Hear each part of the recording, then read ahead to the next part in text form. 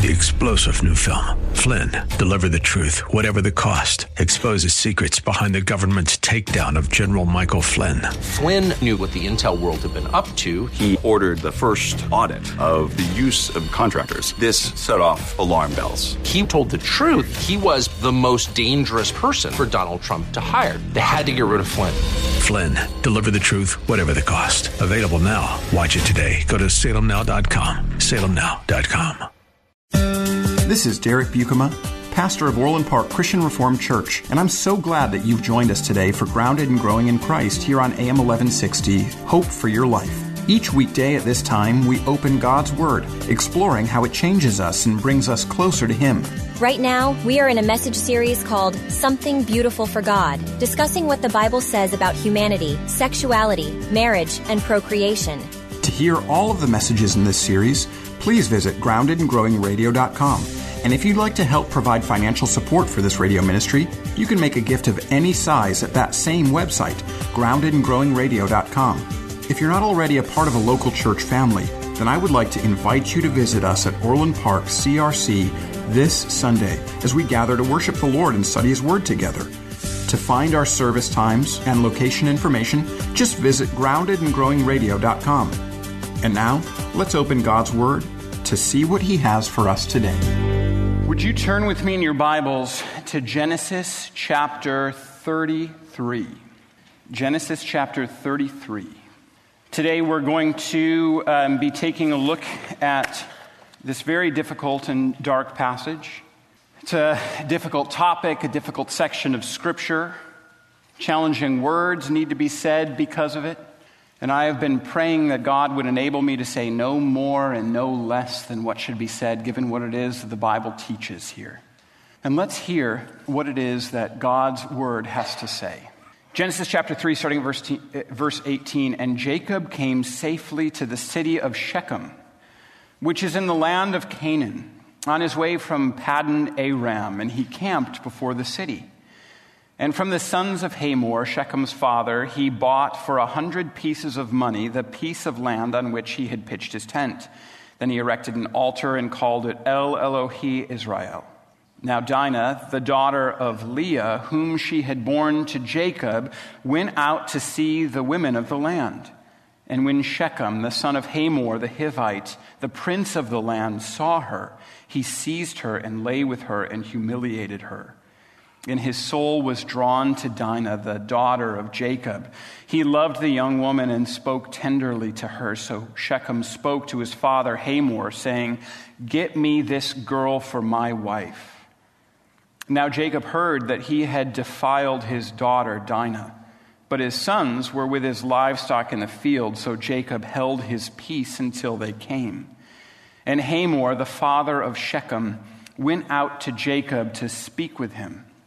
The sons of Jacob had come in from the field as they heard of it, and the men were indignant and very angry because he had done an outrageous thing in Israel by lying with Jacob's daughter, for such a thing must not be done.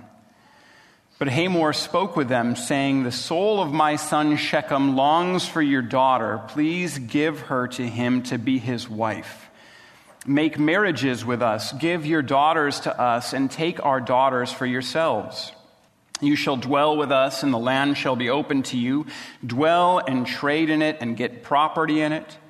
Shechem also said to her father and to her brothers, 'Let me find favor in your eyes, and whatever you say to me I will give. Ask me for as great a bride price and a gift as you will, and I will give whatever you say to me. Only give me the young woman to be my wife.' The sons of Jacob answered Shechem and his father Hamor deceitfully, because he had defiled their sister Dinah. They said to him, 'We cannot do this thing to give our sister to one who is uncircumcised, for that would be a disgrace to us. Only on this condition will we agree with you, that you will become as we are, by every male among you being circumcised. Then we will give our daughters to you, and we will take your daughters to ourselves, and we will dwell with you and become one people. But if you will not listen to us and be circumcised, then we will take our daughter and we will be gone.' Their words pleased Hamor and Hamor's son Shechem, and the young man did not delay to do the thing because he delighted in Jacob's daughter. Now he was the most honored of all his father's house. So Hamor and his son Shechem came to the gate of their city and spoke to the men of the city, saying, "These men are at peace with us. Let them dwell in the land and trade in it, for behold, the land is large enough for them. Let us take their daughters as wives, and let us give them our daughters. Only on this condition will the men agree to dwell with us to become one people, when every male among us is circumcised as they are circumcised. Will not their livestock, their property, and all their beasts be ours? Only let us agree with them, and they will dwell with us." And all who went out of the gate of his city listened to Hamor and his son Shechem, and every male was circumcised, all who went out of the gate of his city. On the third day, when they were sore, two of the sons of Jacob, Simeon and Levi, Dinah's brothers, took their swords and came against the city while it felt secure and killed all the males. They killed Hamor and his son Shechem with the sword and took Dinah out of Shechem's house and went away. The sons of Jacob came upon the slain and plundered the city because they had defiled their sister. They took their flocks and their herds, their donkeys and whatever was in the city and in the field, all their wealth, all their little ones and their wives, all that was in the houses they captured and plundered.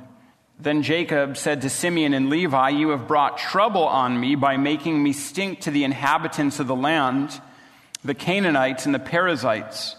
My numbers are few, and if they gather themselves against me and attack me, I shall be destroyed, both I and my household." But they said, "Should he treat our sister like a prostitute?"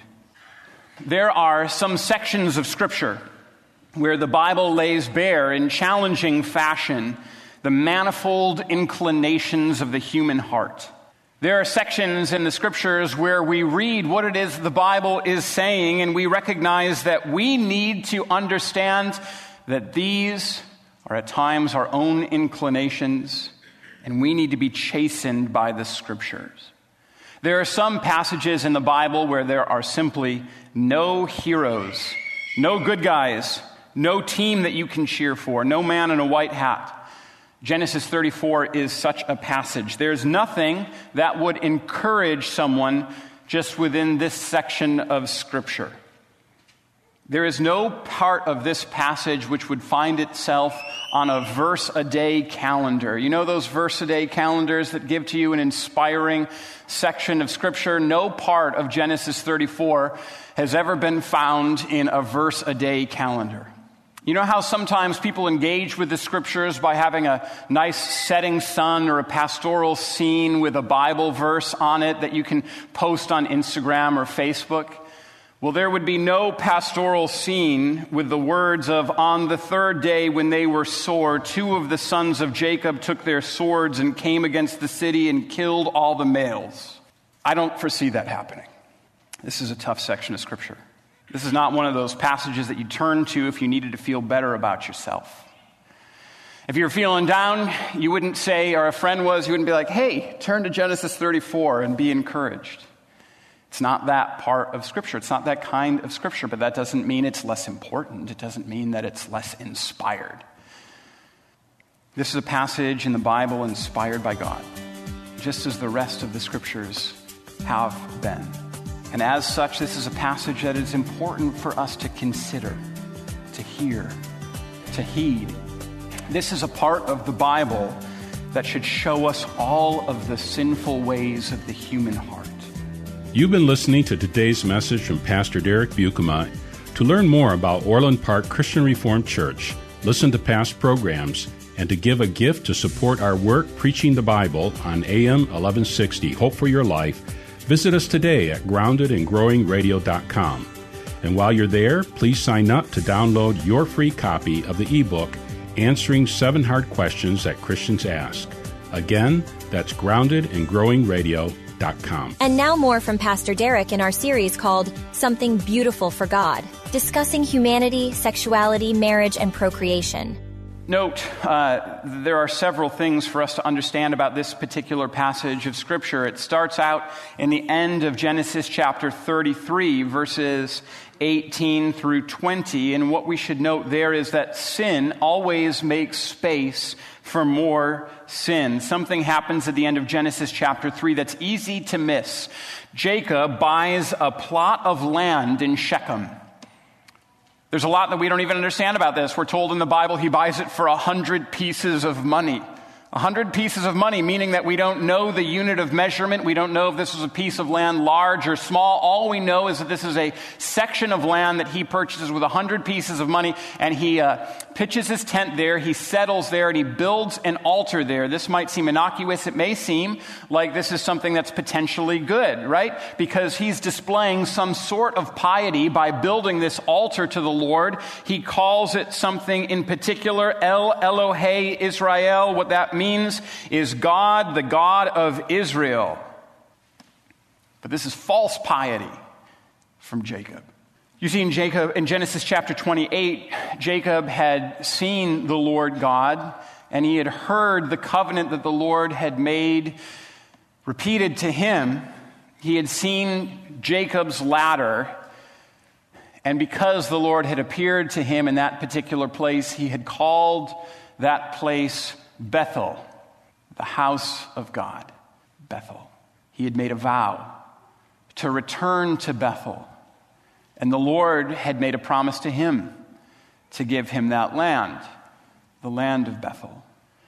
And Jacob has not fulfilled his vow here. Instead of returning to the place that he had promised to go to, he settles instead in Shechem.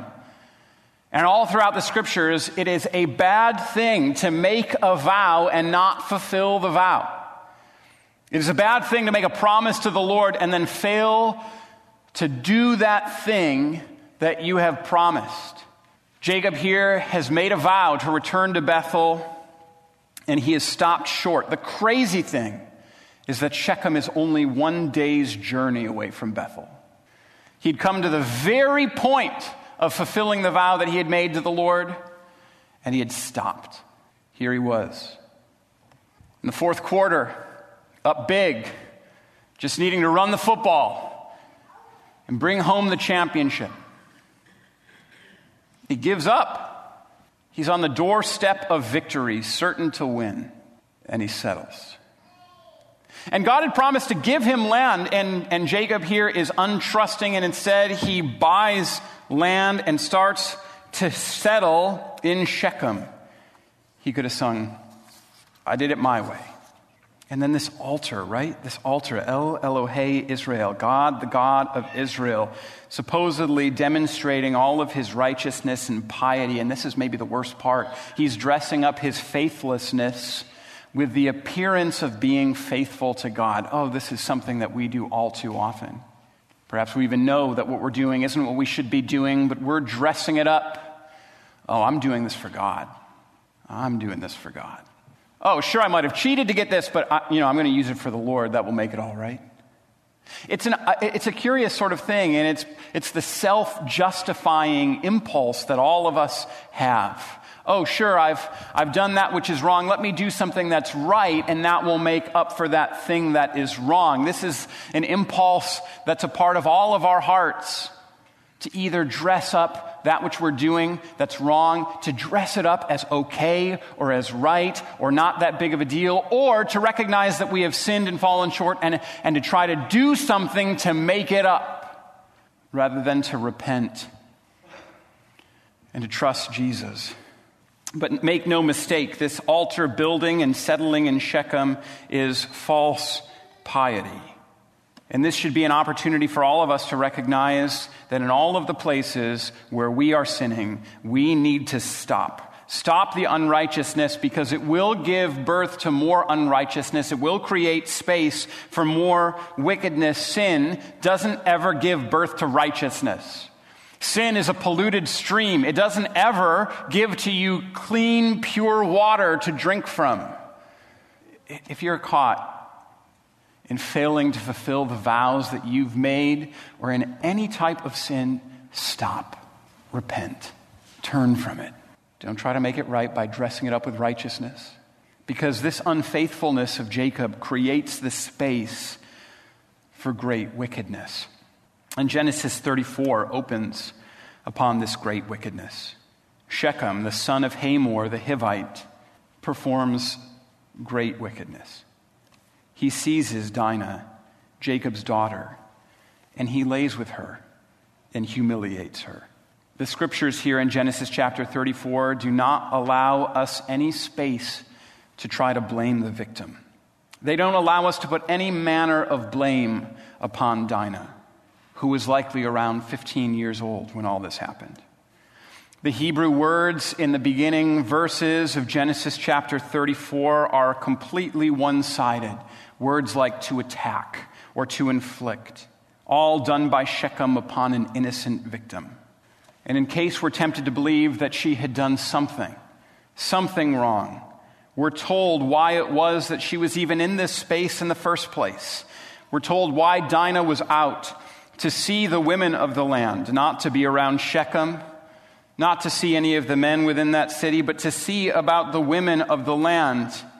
Any attempt to brush this gross evil under the rug is taken away from us by Genesis chapter 34. Dinah was innocent. And Shechem perpetrates a gross injustice against her, seizing her and humiliating her, raping her. There's a temptation in our society which is to do what's called victim blaming. Well, what was she doing there? What was she wearing? Well, they both must have some measure of blame. Genesis 34 doesn't give us that permission. And we must be Genesis 34 people who recognize that any act of sexual violence is the fault of the perpetrator of this injustice, not the fault of the victim. I've spoken about these sorts of things before. And something heartbreaking has happened to me when I've spoken about these things before. When I've talked about sexual immorality, and especially when I've talked about the victims here at Orland, there have been young women who have come to me and have said, I have been the victim of sexual assault in our own midst, in our own congregation. Now, of course, I'm not going to say who came to speak to me. Of course, I'm not going to say that. But lest we think that this is something that just happens to people out there, we'd be terribly mistaken. And one of the things that is particularly harrowing is that among the women I've spoken to, they've said, it's really my fault. I should have said something different. I should have taken somebody else with me. I shouldn't have been there in the first place. And what I tell them is, sister, this is not your fault. And so let me be clear to all you, my dear sisters that may have experienced this. It is not your fault. To any of you, my dear brothers, who may have experienced sexual violence perpetrated on you by another, it is not your fault. It is the fault of the one who committed this heinous, sinful act. Here, the one who bears the blame is Shechem and not anyone else. He is the one who perpetrated this gross injustice. He is the only one that bears that blame. And if you have been the victim, it is not your fault. The sin of sexual violence, the sin of rape, is something that is always and entirely the sin of the perpetrator of this evil. It's a sin that cries out for justice. And as you read this section of Scripture, the Bible is crying out for injustice. The Bible uses language, the language of being defiled. You can see that in a couple of different places, that this is the language of defilement. And just to be clear, this is not to say that Dinah all of a sudden became something like damaged goods. What this is saying is that this was an unclean thing that was perpetrated against her that has implications for the whole community. That whenever something like this takes place, the whole community suffers from this. Sin is always something that disrupts community, and sins of this grotesque nature that is so clear That as the Israelites who received this section of Scripture first would have read it, they realized, yes, this defilement is something that impacts our whole community. This is something that should cry out for justice because it's something that doesn't just impact this person, it impacts all of us. It reminds us of how important it is for us to protect the vulnerable. Rape is such an intimate violation. It's the exact opposite of how God has created sexual activity to be. Rape is so ugly. It's the exact opposite of the beauty that God has created sex to be. Yesterday we had a wedding take place here, and it was beautiful. Evan Whitmer and Cassidy Vandekamp. I'll tell you what, every wedding is beautiful, and it is always such a privilege for me to be able to perform a wedding ceremony. I always stand right here, marked by this spot on the stage right here, and I have a great gift, and that is that each time the doors open and the bride comes in, I get to see the bride look at her husband. Man, that is a gift. You all don't get to see it as clearly as I do because I get to this privileged position right here, right in the middle, and I get to see the groom, usually with tears in his eyes. I get to see the father of the bride, usually with tears in his eyes, all of them beautiful, good, tears of joy. And then the bride and the groom come and stand in front of me, and they give themselves to each other willingly and in front of many witnesses, and they make vows to each other. And they say that they agree with marriage as God has intended it to be. They announce that in front of all of those who are witnessing. And then they turn and face each other. They say their vows to each other. And it's this glorious thing, right? Because what they are committing to is entire, complete self-giving to the other person, to have and to hold that person and no one else. And the only thing that will part them is death itself. And this is so beautiful. And this is the context within which God has intended all sexual activity to take place. It's only supposed to take place within that context when a husband and a wife have made public promises to each other and have given themselves entirely to the other. And when that happens, that's something glorious and beautiful. And sexual violence is the opposite of that. And it's part of why it is so ugly. And it's part of why the call for us as Christians is to protect the vulnerable, to make sure that we will not allow this thing to happen, to speak out against it, and to say, God has given sex to be something beautiful. What's so sad is that this gross wickedness has happened, and all of the responses are distressing. You can see that there is the silent inaction of the father. This gross evil that Shechem has perpetrated against Dinah cries out for justice and cries out for a response. And that's part of what makes verse 5 so shocking. Now Jacob heard that he had defiled his daughter Dinah, but his sons were with his livestock in the field. So Jacob held his peace until they came. And Hamor, the father of Shechem, went out to Jacob to speak with him, and the sons of Jacob had come in from the field. As soon as they heard it, the men were indignant and very angry because he had done an outrageous thing in Israel by lying with Jacob's daughter. For such a thing must not be done. Here's what's crazy. Jacob hears about this. He hears that his daughter has been raped, and he is just quiet about it. Now, Jacob is not a person who is characteristically silent in the book of Genesis. He's not somebody who's just given to silence about these sorts of things.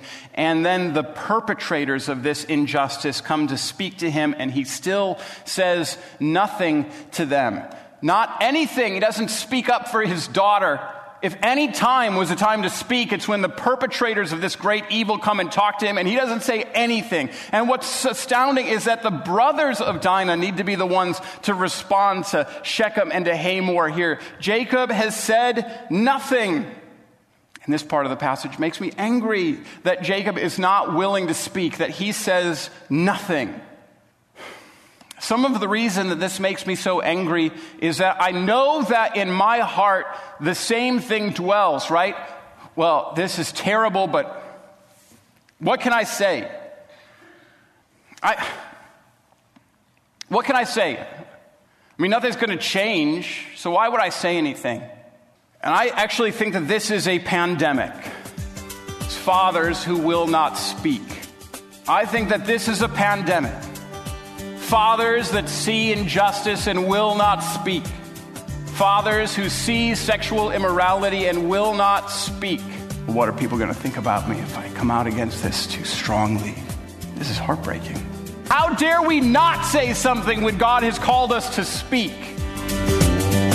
You've been listening to today's message from Pastor Derek Buikema. To learn more about Orland Park Christian Reformed Church, listen to past programs, and to give a gift to support our work preaching the Bible on AM 1160, Hope for Your Life, visit us today at groundedandgrowingradio.com. And while you're there, please sign up to download your free copy of the ebook, Answering 7 Hard Questions That Christians Ask. Again, that's groundedandgrowingradio.com. This is Pastor Derek Buikema, and on behalf of Orland Park Christian Reformed Church, we want to thank you for your support and partnership in proclaiming the gospel here on AM 1160, Hope for Your Life. If you're looking for a local church to call home, Orland Park Christian Reformed Church welcomes you to worship with us this Sunday. You can find all the details online at groundedandgrowingradio.com. Thanks again for joining us, and until next time, may God bless you. 3-star General Michael J. Flynn, head of the Pentagon Intelligence Agency, knew all the government's dirty secrets. He was one of the most respected generals in the military. Flynn knew what the intel world had been up to. He understood its funding. He ordered the first audit of the use of contractors. This set off alarm bells. The explosive new documentary, Flynn, Deliver the Truth, Whatever the Cost, uncovers the facts behind this scandal. Flynn told the truth. He was the most dangerous person for Donald Trump to hire. I find out the worst enemy that I'm going to face in my life is right here in America. They took my assessment and they wanted me to change it. And I was like, I'm not changing it. They had to get rid of Flynn. With in-depth interviews, archival footage, and never-before-seen personal records of the man behind the headlines. I just felt like I was drowning. Flynn, Deliver the Truth, Whatever the Cost. Available now. Watch it today. Go to salemnow.com. salemnow.com.